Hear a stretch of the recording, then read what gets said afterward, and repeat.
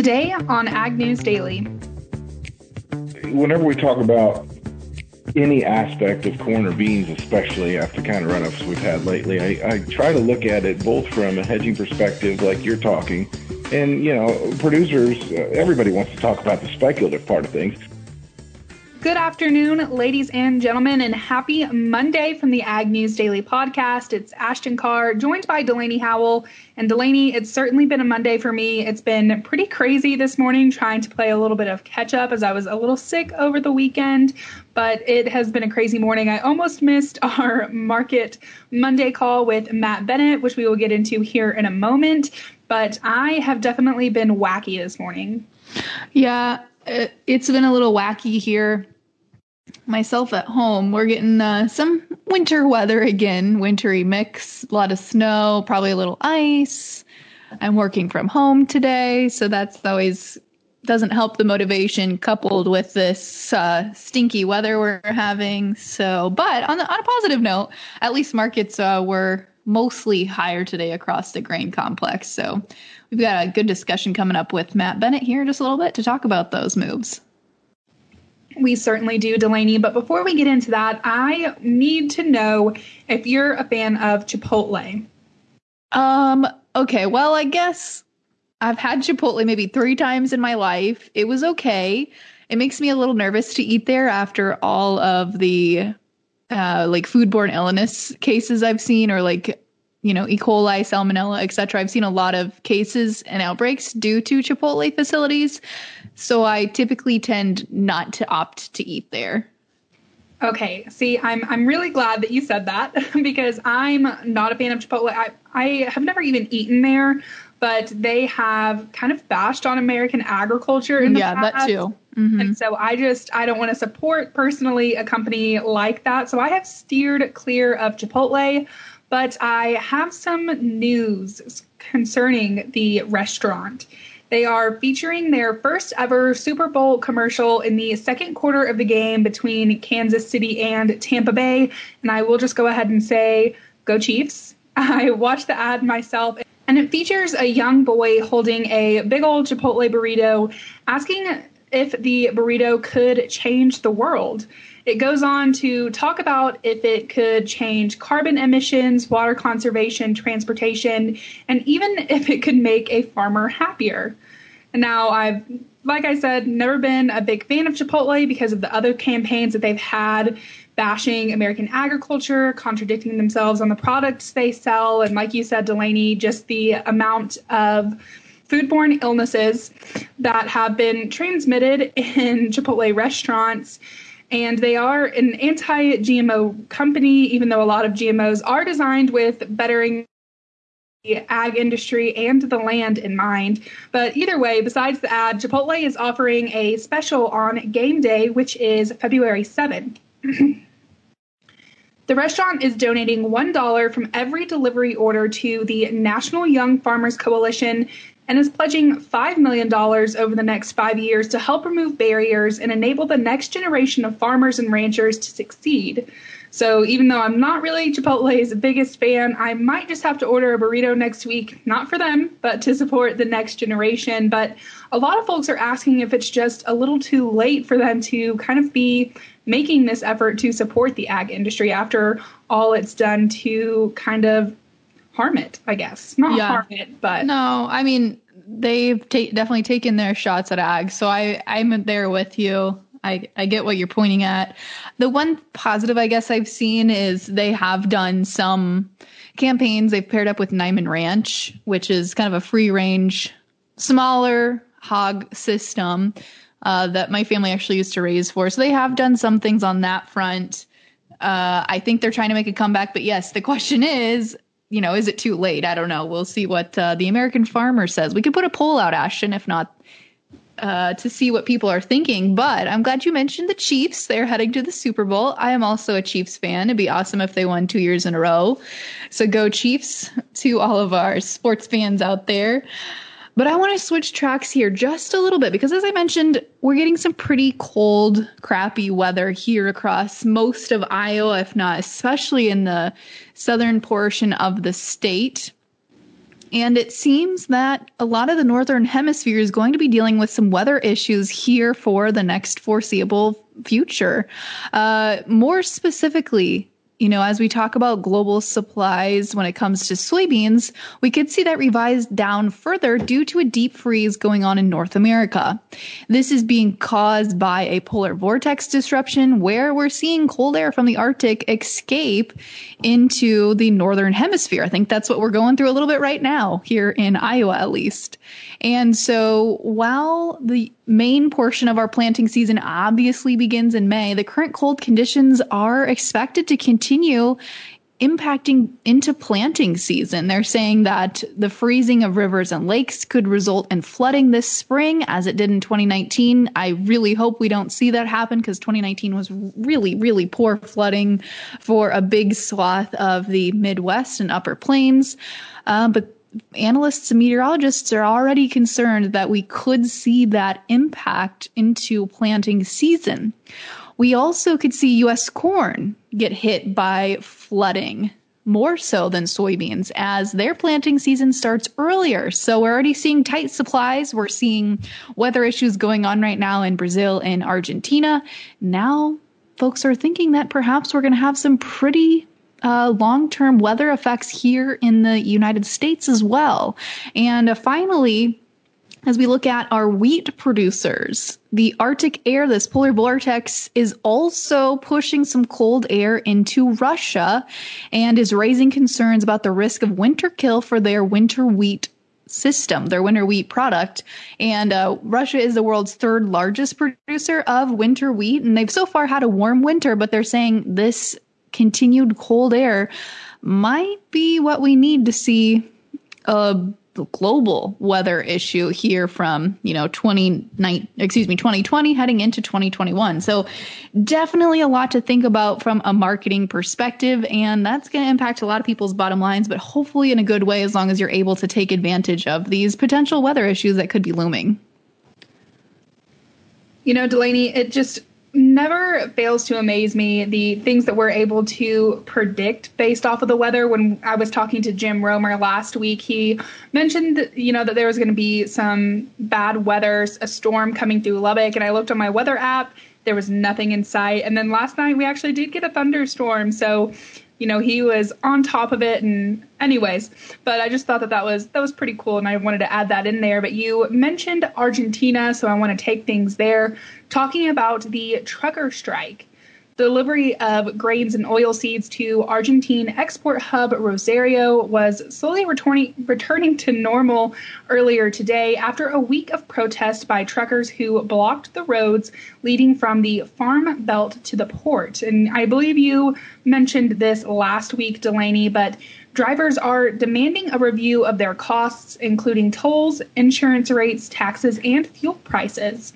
They were scheduled to meet with Sergio Massa, president of the lower house of Congress, to discuss their demands while the government news site Talam reported a delay in a proposed fuel tax increase.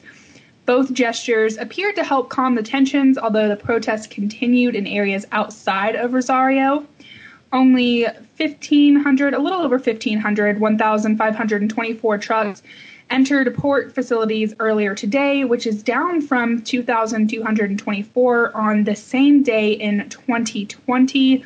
But they are hoping, them being, the government, the ports are hoping that things begin to normalize this week, but it's just something that time will tell. Yeah, another thing that only time will tell, Ashton, is how quickly China can repopulate their repopulate their hog herd after African swine fever. We know that China's hog herd may be well on track to recover this year, but some recent estimates put out by analysts are saying that they're having much higher demand seasonally for slaughter-ready pigs before their Lunar New Year festival starts here, I think, within the next week or two. I think it usually starts around the 1st of February. In 2020, we saw Chinese producers produce about 623 million hogs, a 46% jump from 2019, but still well below pre-ASF times. So analysts are watching closely to see how quickly China can rebuild this hog herd. And not only that, but like I mentioned, this new Lunar New Year celebration that they're heading into is a big celebration, not only for Chinese consumers, but also Vietnamese and other Asian countries. And this is a time of year when they consume a lot of pork. That would slow down the number of hogs they have ready to go to market. And so that's a fundamental factor that it seems many analysts are going to be paying close attention to here moving forward. Not only that, but China's pork price remains abnormally high relative to other levels internationally, including the US, Australia, and other countries, including not only pork prices, but also beef prices are about 1.5 times higher than they usually are for this time of year. Pork prices are anywhere from 2 to 3 to 4 times higher than where they were, I guess, compared to 2018, before we saw African swine fever cause a pork shortage, most specifically in their country. So again, a couple long-term fundamental factors that I think the trade is considering. It's hard to say looking at prices today that the protein markets were trading on that news, but long term, it does seem that there are some bullish factors that will play out into the markets, hopefully sooner rather than later, but when exactly, time will tell. But Ashton, I tell you what, that's the only other piece of news I had to mention today. What about you? Well, I just have one other thing, and we might be experiencing a chicken and egg shortage other than a pork shortage. Sweden will cull around 1.3 million chickens after bird flu was found on a farm in the southwest of the country. The H5N5 variant of bird flu was discovered at Sweden's biggest egg producer near the town of Monsterdam on January 18th. Now, I have been reporting about countries experiencing the variant of H5N8 and I believe H5N6. I can't recall. But now we're seeing H5N5 and it's just continuing to run rampant through these foreign countries. And we're seeing different varieties of it. And I'm not exactly sure, how that translates, but doesn't sound good from what we've been hearing. No, it certainly doesn't. So it sounds like all protein industries, really, there could be some turbulence ahead. Maybe it'll be good, maybe it'll be bad, only time will tell. But in the interim, we do know how commodities changed and closed for today. Ashton, what do you say? Let's get into it, Delaney. All right. Well, after Friday's hard sell-off in the grain markets, it's maybe a little too early to call it a reversal for sure, but that is what it's pointing to in the grain markets. March corn today closed up 11 cents to end at 5.11.5. The May up 11.25 to close at 5.14.25.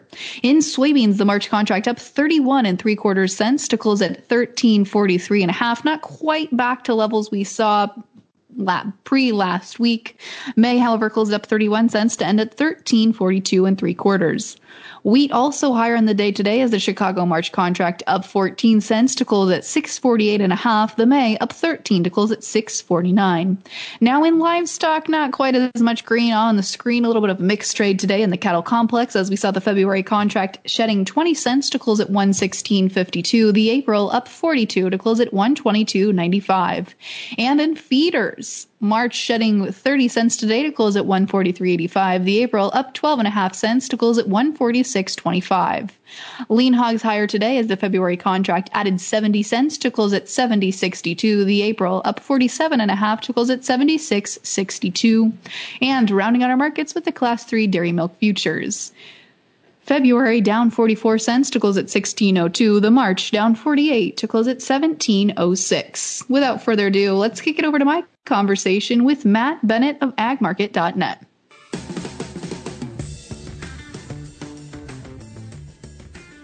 Well, we are joined for today's hashtag Market Monday episode by Matt Bennett of agmarket.net. Matt, how you doing today? I'm doing really good. It was a much better day to start the week than what we had to finish the week there last week. So nice little recovery we had. Yeah, absolutely. I'm glad you mentioned that. I texted you on Friday to get you on the podcast, and it was not looking too pretty. So I'm glad we've got some green on the screen today. But Matt, I think the big question is, did we put in the lows for a while? Was last week's bloodbath the lows we're going to see for some time being? You would have to think so. I mean, whenever you look at this market, essentially what we did was we lost over $1, $1.05 in lead month March futures last week.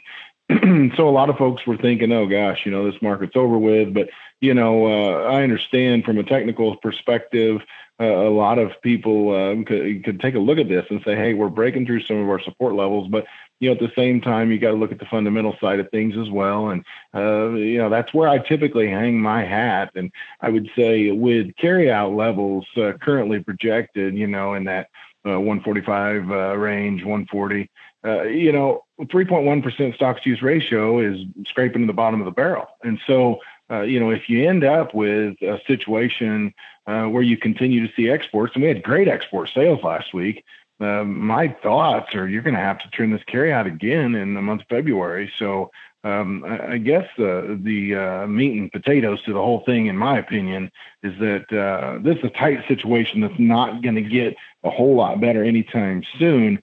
And so while you need pullbacks, you need washouts at times if you're going to still march on higher, it's pretty tough to get too down on this market, given the kind of tightness that we see moving ahead.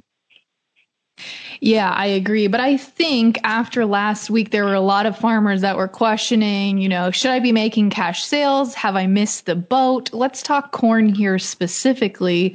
Where do you think I should be sitting for 2021 corn crop sold if they haven't made any sales yet, or they're looking to take advantage of these higher prices? Is now a good time to make those sales? Or are you thinking that we've got enough gas left in the tank that I'd hold off a little bit longer?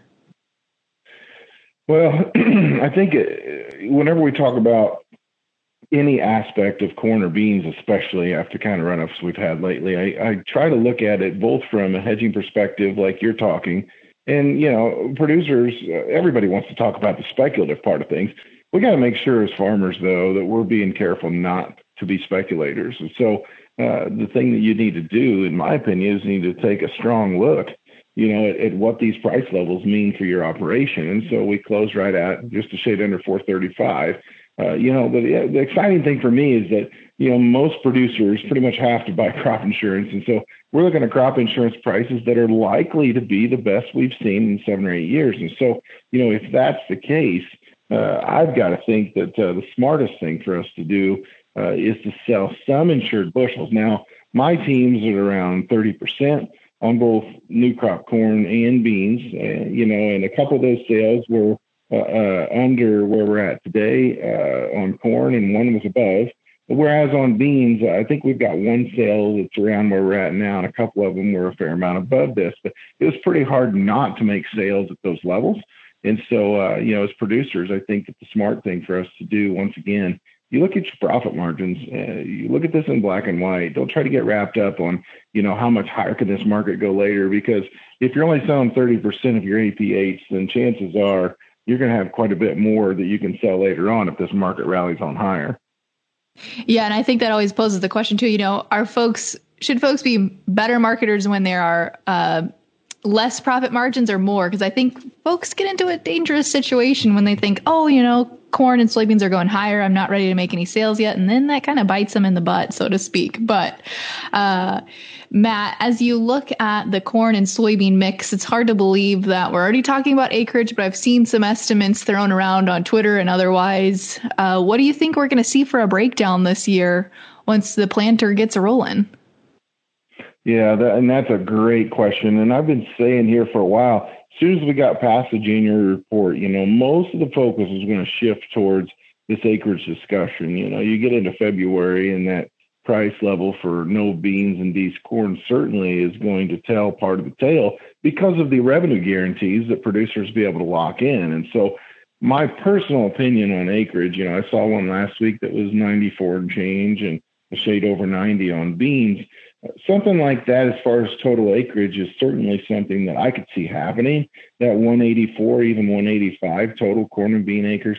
I think the thing to remember, though, whenever we look over, for instance, at another market like the wheat market, where you've got well above $6 pretty much, across the board here, and you've got the cotton market at $80 a ton. I think some of your fringe acres, you're going to have a hard time maybe prying away corn and bean acres. Yes, we've got profit margins there, but we've also got crops people like to plant in some of these fringe acres that are actually quite profitable as well. So 85 or 185 is probably believable. But right now, me personally, I'm probably more in line with this thing could come up equal, where we see maybe 92 of each or 92 and change of each.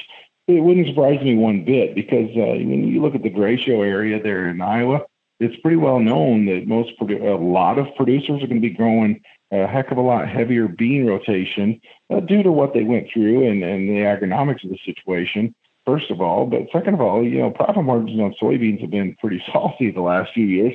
In the state of Illinois alone, there's parts of the state, according to Farm Doc, that's, looking at seven out of 8 years where soybean profitability has been a little bit better than corn. And so you've got to take a look at those things and think that soybean acreage, especially when you're staring, even after a big drop in the market, 1130 beans in the face for next fall, basis support, that's a pretty good place to be making money as far as soybeans are concerned. Yeah, it certainly is. But I think that also poses the question, what are we going to see happen here as we do see a pretty good spread between the front month contracts and new crop in soybeans? I mean, there's almost a $2 premium built into these first couple of months here of the marketing year compared to new crop. What are we going to see have happen here? That's a great question and a great point that we can make is that, as a producer, Delaney, if you're sitting here looking at 1340 on the board or, 1350, wherever, 1342 and 3/4, I guess, on the May beans today, and you compare that to 1130 and 1/4 on November beans, your first thought is, why would I sell beans, whenever old beans are $2 and change higher? And I understand that mentality. But at the same time, I think a producer has to pay attention to what does 1130 mean for me in my operation.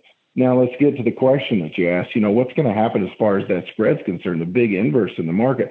And I think what we've got to understand is that if we continue to see these exports, if they continue to happen, it'll depend upon what we see in Brazil and Argentina. We do know that. But at the same time, China has had an insatiable appetite for soybeans these last several months. We know that they're rapidly expanding pork production. My gut feeling is that this cash market is going to be pretty tight and it's going to be fairly hot. And I do think we're going to be running ourselves out of beans here in the U.S., I guess is my opinion. I'm not so sure that we'll have enough beans to get the next harvest.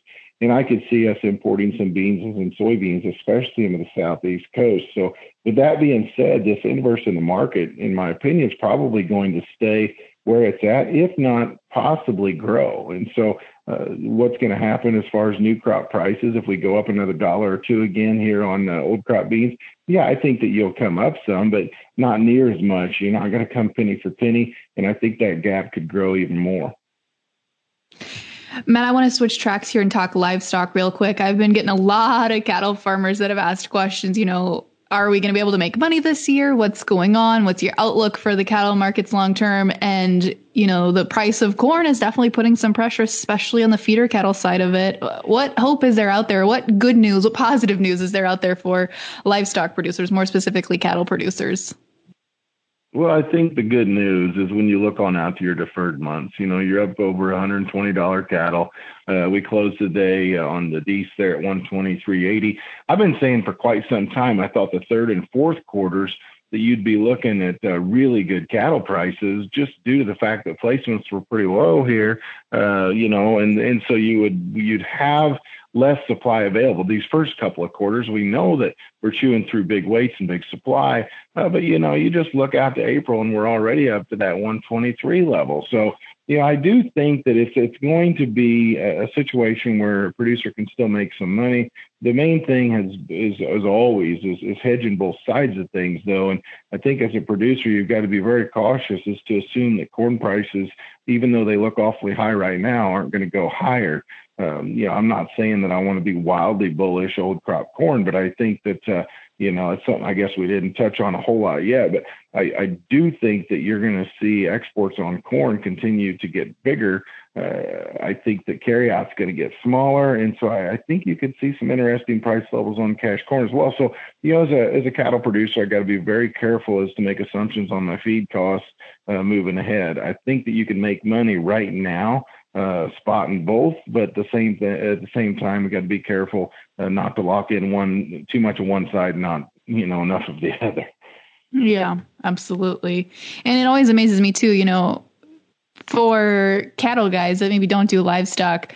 I talk to a lot of them that don't protect risk on the corn or the feed side of things, and I don't really understand the reason behind it. Maybe it's just not understanding how to do that, but I think that's an important thing to consider right now is like you said, not getting yourself locked into both sides. But absolutely. Matt, before I let you go, what's your long-term or short-term outlook here for the lean hog market?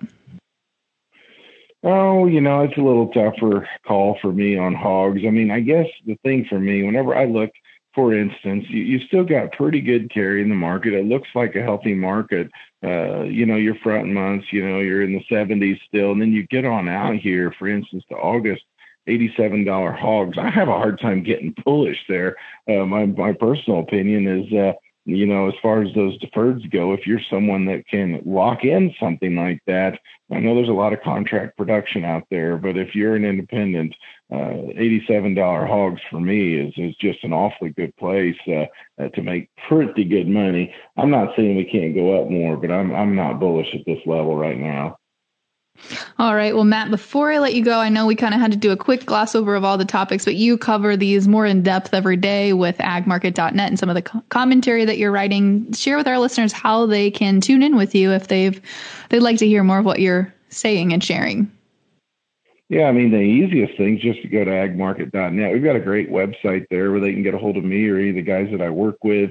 Got really good analysis, and then some good technology too that they can put to use. So agmarket.net there on the web, best place to get a hold of me. Fantastic. Well, Matt Bennett of agmarket.net, thanks so much for joining today.